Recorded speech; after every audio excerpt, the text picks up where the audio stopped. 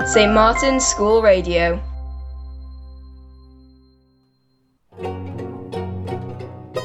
Today we are going to look at the Spanish book Don Quixote and its author Miguel de Cervantes Saavedra.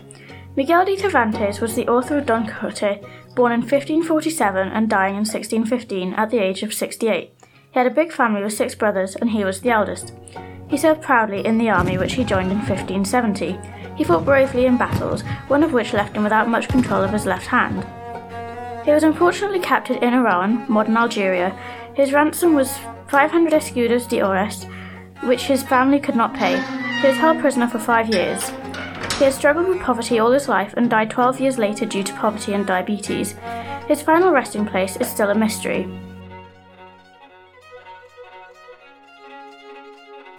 In 1605, he released the famous novel Don Quixote, and the story takes place in a village in La Mancha. The book focuses on a man called Alonso Quijano, who was better known as Don Quixote. He enjoyed reading books, his favourites being tales of chivalrous knights in old Spain. He spent hours reading them. He then started to confuse reality with fantasy and strive to imitate the heroes. He said that the world needs brave men like myself who will fight for justice against evil. From now on, I'll be known as Don Quixote de la Mancha, and I'll go down in history. He made the necessary arrangements and found an old spear and a dented shield and a mare called Rosamonte. He also recruited a kind and chubby peasant called Sancho, who passed him by. Remembering all knights need a squire, he asked Sancho if he'd be willing to. Sancho, being naive, he agreed. For the many rewards that you promise me, I will follow you, sir. That's the word of Sancho Panza. They set off seeking adventure as the neighbours laughed at them, but they didn't let it stop them. He takes on windmill giants, sheep, sends a letter to his love, encounters another knight, and much more. It wasn't what he had expected, as he had been relentlessly teased and mocked. They decided to return home, where there would be more adventures for them to pursue. The story of Don Quixote is so important because it is cited as the first modern novel, and it was also one that explores the characters and their dreams. He also plays on the idea that reality and fantasy can be confused. He also explores the idea of madness and sanity. The book is now famous and is recognised as a brilliant modern novel and as the first of its kind. Don Quixote inspired many authors, including F. Scott Fitzgerald and Mark Twain. The characters also became archetypes.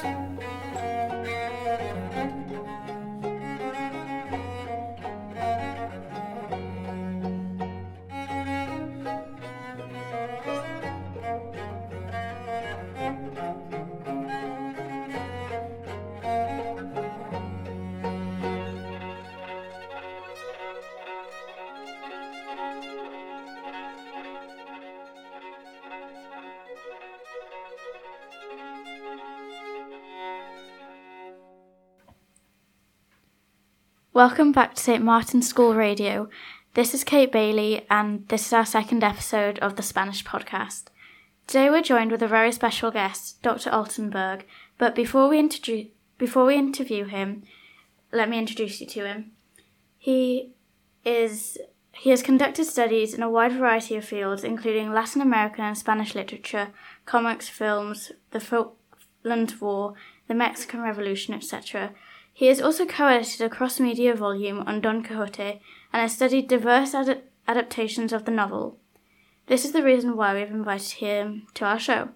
He has also had many qualifications. In 1989 to 1995, undergraduate studies at Bonn University, Germany, University de Chile, University de Coimbra, Portugal, and University of Hamburg, Germany. In 1991, he got a university diploma teaching German as a second language, University Bonn, Germany. 1999, Doctor in Hispanic Literature, University Hamburg, Germany. And 2003, postgraduate diploma teaching in higher education, University Hamburg, Germany. I hope I didn't leave anything out, so welcome to our show, Dr. Altenberg. Thank you very much for the warm welcome, Katie. It's our pleasure, honestly. Obviously, you've read the novel of Don Quixote, and would you mind answering some of the questions we have for you? Absolutely, that's what I'm here for. Thank you. Okay, so the first question is, what do you know about Miguel de Cervantes' early life which might have inspired him to choose the careers? It's interesting that you say careers in plural. we know actually quite little about Miguel de Cervantes' life.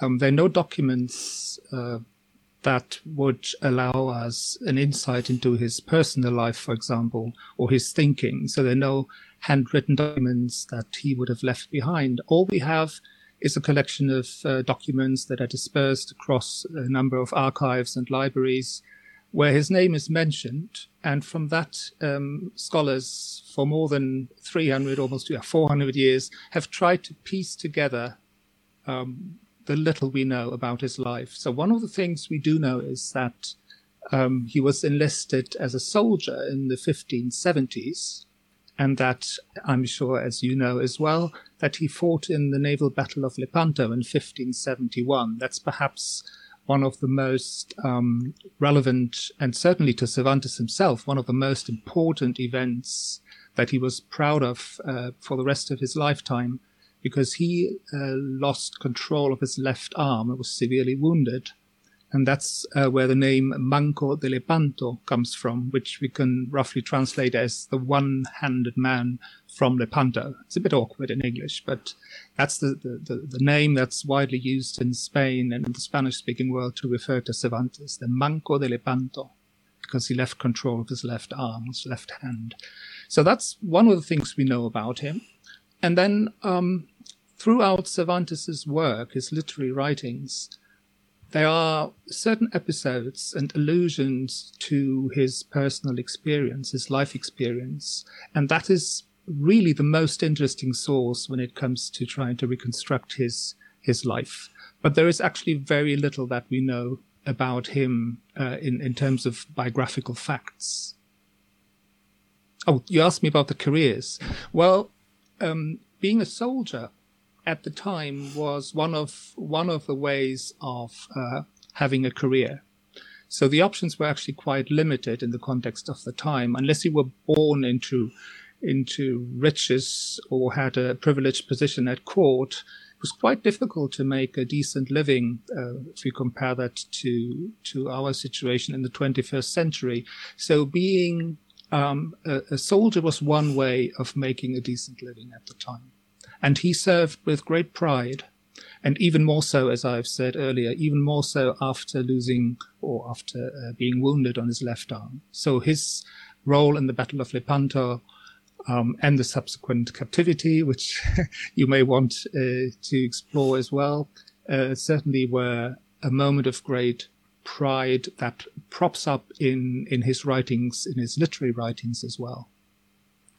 Thank you, that's very interesting. What do you know about his period of captivity that might have influenced his work? Well, similar to the early question, we don't really have much independent factual information about his captivity and the experience during his captivity. The closest we have really is an episode. Well, it's mentioned, it's referred to in several of his writings, but the most explicit reference is perhaps the one in an episode in the Don Quixote, or Don Quixote in English, where the embedded narrative of the captive early on, I think it's towards the end of the first book of the first part of the novel, where the captive talks about his experience in captivity in Algiers. And at some point, he explicitly mentions a certain Saavedra. And as you know, I'm sure, Saavedra is the maternal, so the second surname of Miguel de Cervantes. So it's not often actually included when we refer to the author. We generally refer to him as just Cervantes or Miguel de Cervantes. But Miguel de Cervantes Saavedra is his full name. So the mention of a certain character by the name of Saavedra in the novel Don Quixote itself is a self-referential, ironic, quite funny, but also very revealing reference, because it kind of links the captive's experience to Cervantes as the biographical author of the book itself. So that's quite an interesting reference. So we can probably make some assumptions about his experience based on the captive's tale. So some of that seems to apply, or seems to also apply, to Cervantes' own experience. That's fascinating. What do you think is the most important part of Don Quixote? If by part you mean the distinction between part 1 and part 2, so 1605 the first part and 1615 the second part, then I would definitely say the second part. For me personally, the second part is even better than the first part. I love both parts, but the second part, what I like about the second part is, well, the number of reasons why I think the second part is the better one.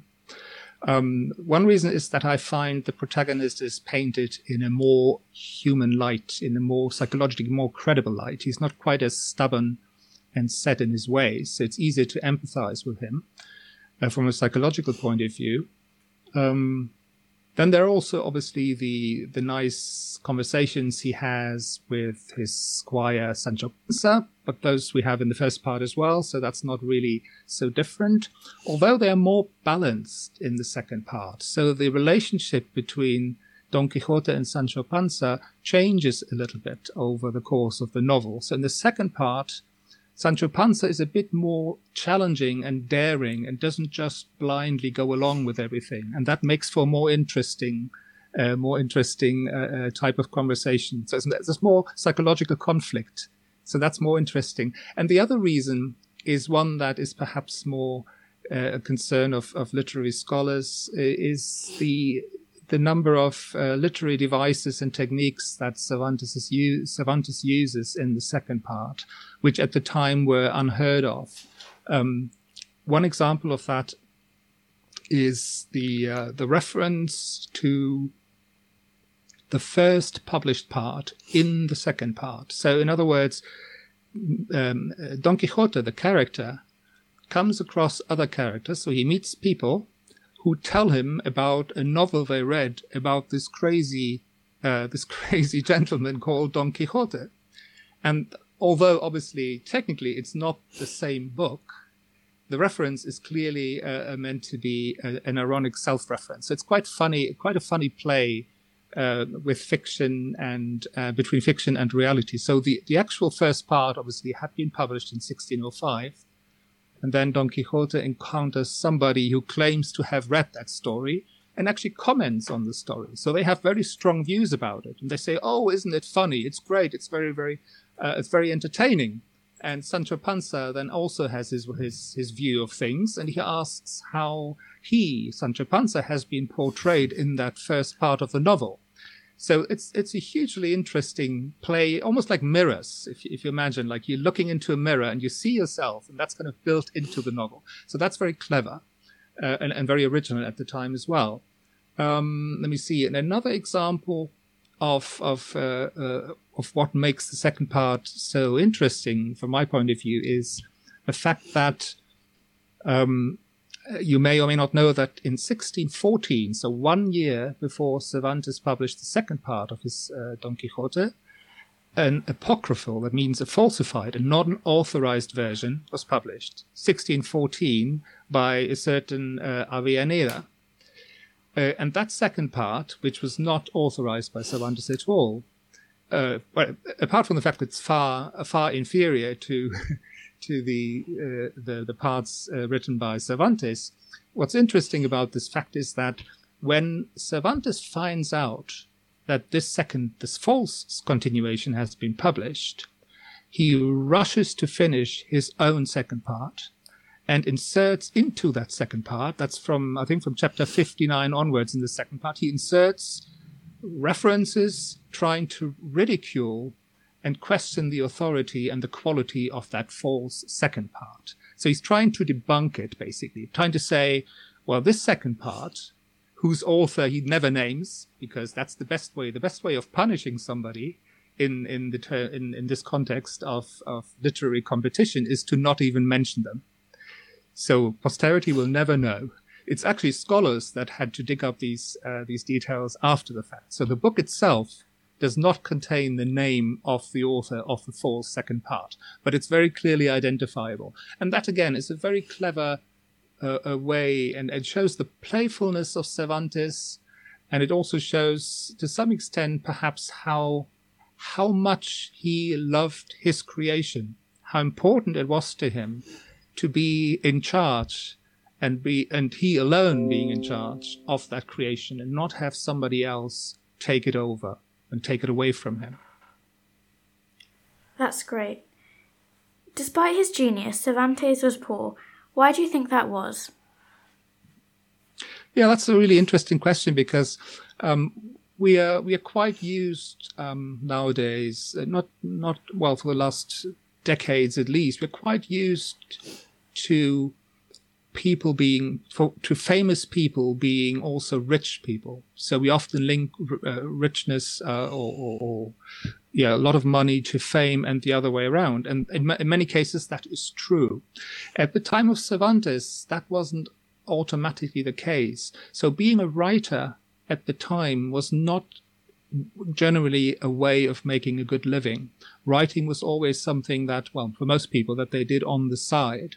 So most famous writers at the time had what we would now call a day job, meaning they had a position at court or in the administration somewhere that was more or less well paid. But very few could actually directly live on their writing, if any at all. And Cervantes was in a situation where he didn't have any such privileged position at the court or in the administration, so he always, throughout his lifetime, struggled. And ironically, some people say that because he struggled so much in his life, he was able to write such a magnificent book and other books as well. But his suffering actually were a motor, or his experience of different types of situation and economic challenges and other challenges in life enabled him to produce such a rich work of literature. So he was not a spoiled court employee or whatever. He actually, you could say, he wrote despite the hardness and the hardships of his life. And that enabled him to produce such a magnificent work. And one interesting detail in that context is the so-called approbación in the second part. So the approbación is the document that is put at the beginning of a text that certifies that the text has been officially approved for publication by the Crown. So it has basically passed censorship, if you will. So in this approbación in the second part, there is that's not written by Cervantes himself, by the way. That's text written by somebody else. There is an episode where a Frenchman mentions or comments on Don Quixote, the novel, as a fantastic and marvelous piece of literary writing, and says that in his country, in France, somebody capable of writing such a brilliant novel would be rich. So that perhaps shows a bit the difference as well between France and Spain at the time. It's an interesting episode. If you haven't come across it yet, it's well worth looking up at the beginning of the second part. That is a great idea. Thank you. I know Don Quixote is the first modern novel, but why is it the first modern novel? Yeah, that's the $1,000 question, which is very difficult to answer in a couple of sentences. Yes, most people agree. It's almost encyclopedic knowledge, general knowledge, that Don Quixote is the first modern novel, and I wouldn't disagree. It's for a number of reasons. I'll try to reduce it to perhaps just two things here. One is that the characters in Don Quixote are unusually complex in terms of their psychological inner lives, which is something that at the time was very, very rare or practically inexistent. So most characters were quite simple. They had very simple motives. They were driven by very predictable patterns of behavior. Whereas in Don Quixote, it's all about the psychological, the inner struggles that drive the plot forward, and that is unique at the time, and that is exactly what we find in more recent novels or novels since the Don Quixote. And the second thing is perhaps equally important. I would say that the range of characters, unlike in earlier writing, the range of characters represent very different outlooks on life. So you have people that are part of the nobility, and their perspective is presented in the novel. And then you have peasants. You have someone like Sancho Panza, who has a very kind of simplistic, but at the same time quite streetwise outlook on life. And then you have Don Quixote, the nobleman who is impoverished and is full of ideals and great ideas, and can't really distinguish very well between fiction and reality. And each one of these different characters, and there are many, many more, there are literally dozens. I have never counted them, but I'm sure somebody has counted the number of characters. If you look at them together, you find a huge range of different positions being represented, different views on life and on issues. So you have discussions about literature where different characters have very different views, and they all kind of make sense from their perspective. And that is also something unprecedented at the time. This complexity and this wide range of outlooks on life being represented in a single text. That's remarkable, and still is remarkable. Thank you. What makes Don Quixote a universal classic? Yeah, that's it's a similarly complicated question to the previous one. What makes him the first modern novel? What makes him a universal classic? The simple answer, which is not a very good answer, because it's circular, would be because people more than 400 years after still read it. That's what makes it a universal classic. But I know that's not a real answer. Having said that, it's very difficult, or perhaps impossible, to pinpoint exactly what makes a book a universal classic. And that's because the label classic is normally attached to or assigned to a book or a work of art long after it was produced. It's always done retrospectively. So classics are never classics at the time they are written or produced. That's quite interesting. So classics is something that emerges over time. And many people have attempted to predict, which latest novel will be a classic. And they're generally wrong, because it's very, very, very difficult to predict what will actually last in time and survive over time. But nonetheless, I'll try and pinpoint perhaps a few elements that might have contributed to Don Quixote becoming such a famous and universal classic. So one of these aspects, I think, is that the novel touches upon universal issues. For example, we all know the experience, we all share the experience that the world isn't exactly how we wish it to be. Yeah. That's a universal experience. And of course, Don Quixote has a very specific take on that. But the principle, I think, is one that we all familiar with, or that that we love a person and that love isn't reciprocated, that they don't love us back. They don't like us back, even with friends. It doesn't have to be love. That's also an experience that probably everybody at some point in their life will have made. And these things are, in that sense, universal, and they're very much at the center of Don Quixote and Sancho Panza's adventures. And there are many more examples I could give, but that's one thing. Obviously, the experiences are universal in that sense, or they have a universal dimension, perhaps.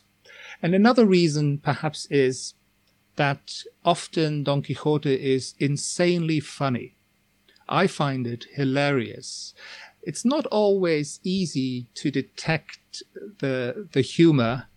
Some of it is quite kind of slapstick humor, we could say, perhaps a bit like Charlie Chaplin type of humor, if we want to compare it to film, where people just slip on a banana skin and hurt themselves so that everybody finds it funny. There is that kind of humor in Don Quixote, which historically people would have found very funny, apparently. There's good evidence of that. And we today don't necessarily find that funny anymore. But then there are other types of humor that are very, very witty. It's the play on words, it's the use of language, it's the the many discussions between Don Quixote and Sancho Panza. So this funniness or this comicity or comicality of Don Quixote, just as a footnote, an added footnote, is not something that has always been appreciated. So the early readers in the 1600s, they generally considered Don Quixote first and foremost to be a very funny book. Then over time, that perception shifted a little bit. And for the Romantics around 1800, so we're talking about 200 years later, they read Don Quixote as a tragic book, as a tragic hero, as somebody who fails with his ideals in inhospitable and alien world. So that was a very different take, and that's partly to do with the fact that for certain periods in history, funny books were always considered to be inferior to serious books. So if it's funny, it can't be good. And there still is a little bit of that prejudice nowadays. If you look at bestseller lists or even films, comedies are funny and they are appreciated, but the really serious stuff is generally considered to be, dramatic films, for example, or novels. So there's an echo of that kind of prejudice. And that's, sorry, I'm getting a bit sidetracked here. So why is it a universal classic? Well, because it touches upon universal issues, but also because it's very funny, and a good part of the humor, I think, is universal as well. So it's not specific to Spain. It's not specific to the historical period in which it is set. It's also universal. Thank you. That's very interesting. During the story, a windmill fight happened. So what's your interpretation of that? Yeah, that's one of the most famous episodes, isn't it? It's the one that everybody knows immediately. So if you ask somebody, even people who haven't read the novel, what do you associate? What do you think of when I say Don Quixote or Don Quixote? Most people would probably say, oh, isn't that the guy who is tilting against windmills? And of course, they're right. Yeah. So it's a very famous episode, and for good reason. One reason perhaps is because it's a relatively early episode in the first part. I think it's chapter 8 of the first part. So in a way, it establishes the character early on in the novel. So it's in that sense, it's paradigmatic. So it establishes a model, a paradigm, because it kind of makes us realize and understand the kind of madness that Don Quixote suffers from, or if we want to use a bit more cautious terminology, the distorted view and his difficulty of distinguishing between fiction and reality is established in a particularly strong way in that episode. And why is that so strong? I think it's partly because it's a very physical, visual, impressive image. Imagining somebody in a suit of armor fighting against, the wing of a windmill is quite a strong image. And I think that's also the reason why virtually all adaptations of Don Quixote, of which I've watched probably upwards of 30 or 40 film adaptations and also comic adaptations, they all include this episode. Not a single one of them glosses over that one. They omit all kinds of things, and they all shorten the novel dramatically. But this episode is always at the center because it's so visual, it's so physical, and it's so impressive. I think that's... Oh, and yes, in terms of what it means, my interpretation, indirectly I've already said that, I think it it illustrates very cogently how Don Quixote misunderstands or misreads reality around him because, and that takes us back to the very beginning of the novel, because Cervantes, he has read too many romances of chivalry. Yeah, that's the genre that he, as you know, that he has consumed excessively. And those novels function in a very, very different way from the novel Don Quixote itself. So it's kind of the anti-romance chivalry. Yeah, they really don't go together very well. Thank you. What's the message that Cervantes wanted to convey about reality and fantasy, or madness and sanity? Yeah, that's a tricky one. I think one thing that he achieves in the novel, regardless of whether or not he wanted to achieve it, because it's difficult to second guess authors' intentions unless we can interview them, ask them directly. All we have really is the text. So what we should really use and look at and focus on is what the text tells us. And I believe that in this regard, one of the things that the novel achieves in that sense is to humanize madness. It's very easy, almost inevitable for us to sympathize or empathize with the character. So he is mad in a way, but he's also one of us. And we are in some ways like him. So it's not as easy as saying these are the mad and these are the sane people. The boundary between madness and sanity is a very blurry one. And that's certainly in line with 21st century view of mental illness as well, that it's a spectrum, just as many diseases or mental illnesses are a spectrum. It's not really easy to say where each of us falls onto that spectrum. And in some way or other, probably all of us have had moments of madness and fall onto that spectrum. And I think that's one achievement of Cervantes, that he humanizes madness and takes it out of the context and the traditional idea of mad people live in a madhouse. Yeah, they need to be locked up and locked away, which at the time was very much the reality. So people who were considered mad, they were kept away, they were locked away. And Don Quixote himself at some point is locked away, just as Cervantes was locked away in his captivity. So there are lots of echoes and repetitions and elements that we find in his life, in his novel, and in wider society. That's a good thing to keep in mind. And now for our final question is, in which other authors/works can we find the influence of Cervantes? Okay, let me cheekily answer that with a question. In what novel don't find we the influence of Cervantes?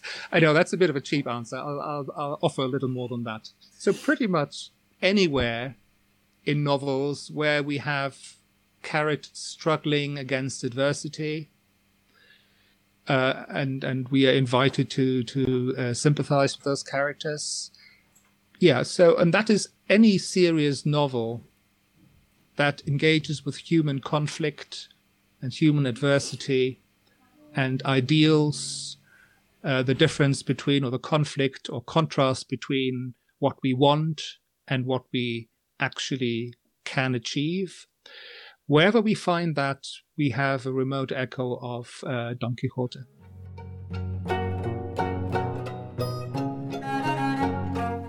Thank you so much for coming on to the show and answering our questions. It's my pleasure. Thank you very much for asking these questions, Kate. No problem.